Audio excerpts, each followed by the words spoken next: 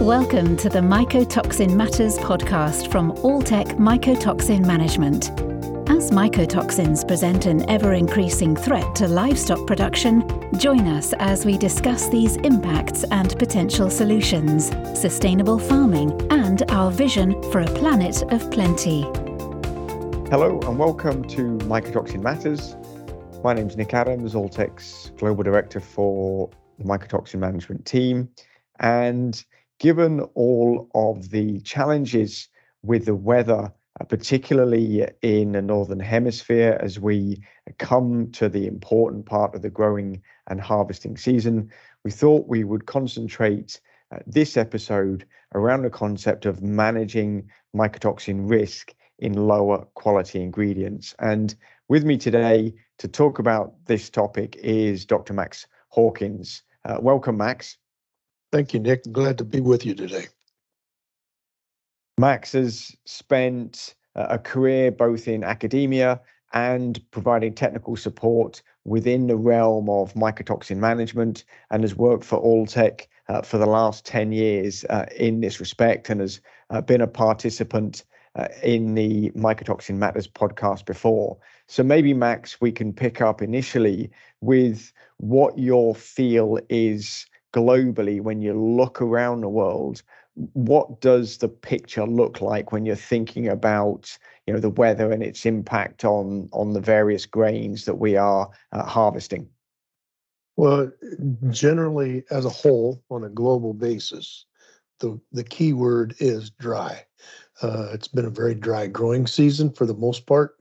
North America, Europe, and even in southern parts such as Brazil, South America, enough to certainly impact crop yield and grain quality. So as we look at it, corn will probably be impacted the most. Small grain productions were certainly impacted in terms of amount of grain produced or yields. We haven't seen a lot of results yet on small grain mycotoxin contamination. So far, I would say it looks relatively good, but we don't have the whole picture developed yet. What do you think are some of the potential concerns when we look at quality? Is it a variability? Is it that we might get quite a range of quality given the weather? What are your thoughts on that, Max? Well, I do think there's going to be a great deal of variability, and so far with the questions that I've got here in North America is there's going to be some really good areas. There's going to be some really bad areas. I think generally right now all of the crop tours are going on. People making estimates of crop health and crop production, amount of yields, and people use the word timely rain quite a bit.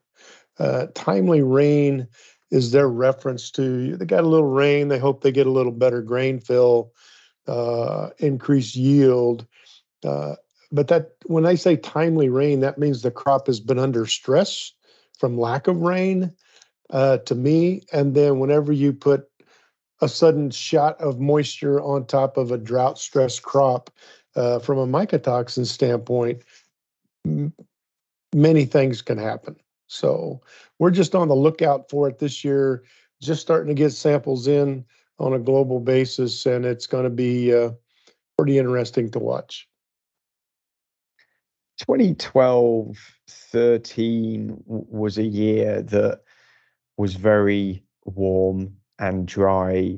Max, do you think there are lessons that we can take from that? Is it still too early to say? Do you think? You're right in that if we look back historically, the first year that we can kind of compare 2022 with is 2012.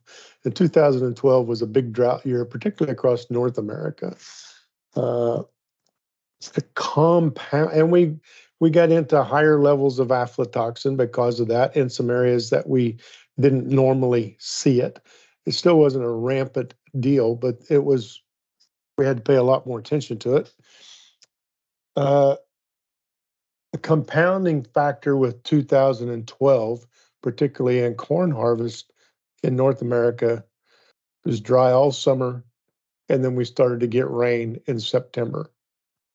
And it put a huge amount of rain stress on top of drought stress, delayed harvest. The crops had to stay in the field for an extended period of time, exposed to more rainfall. And we got into some significant mycotoxin levels, particularly fumonisin, across the bulk of the corn belt and corn growing area.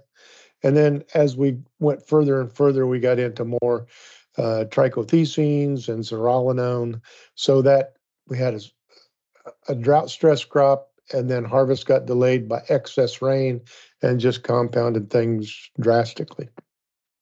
With all that in mind, Max, what do you think producers should be prepared to do as they sort of assess new crop and what their options are? Well, I think that if I was in the grain production business, I'd be watching it pretty close. I want to watch weather forecasting pretty close. I want to be able to get, even though it's a drought stress crop, and I'm hoping I can do everything I can to get more production from that. If I'm looking at it from a feed grain standpoint, I want to get it out of the field in a timely manner.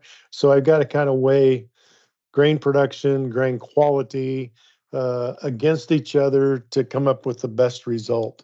And I think that's one of the key things that I'm recommending people, whether it be for corn silage, whether it be for corn grain, really trying to blend the program together so that we reduce as much of the stress from yield and as much of the stress from potential mycotoxins as possible. And then as we bring those grains in, Max, what's the role of mycotoxin testing to try and understand that risk if there has been this variability out in the field? Well, I certainly think that we need to take a look at mycotoxins at harvest. I think we need to make sure that we know what that level is. We also need to know the quality level or the moisture levels of that grain before we put it into storage. This year, some of the grain supplies could be running a little tight. So we have to be cautious that producers don't think that it's going to be short-term storage. We still need to plan as if it's going to be a longer-term storage. Make sure that grain is dried correctly to a appropriate level at 14% moisture or less before it gets into storage. And then once we know what that mycotoxin level is at harvest, really work with it and keep on monitoring it, because I'm afraid as we get more environmentally challenged grains going into storage, we tend to get increase in mycotoxin magnification over time. And if I'm in one of the good areas and my mycotoxin risk comes back low, am I then good to go?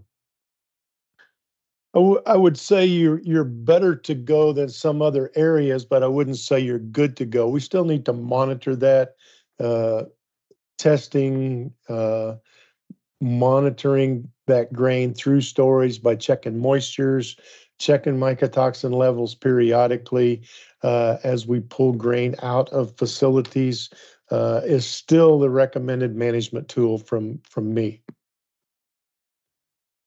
Excellent. Thanks, Max. And if our listeners want more information on any of the points and with respect to mycotoxin testing in particular, they can visit www.knowmycotoxins.com. That's KNOW, mycotoxins.com for more information on some of the options that we have available. Thanks very much indeed, and we hope everyone has enjoyed this episode of Mycotoxin Matters. We hope you enjoyed listening today and look forward to you joining us next time on the Mycotoxin Matters podcast. For more information on the topics discussed, please visit knowmycotoxins.com. That's KNOW mycotoxins.com.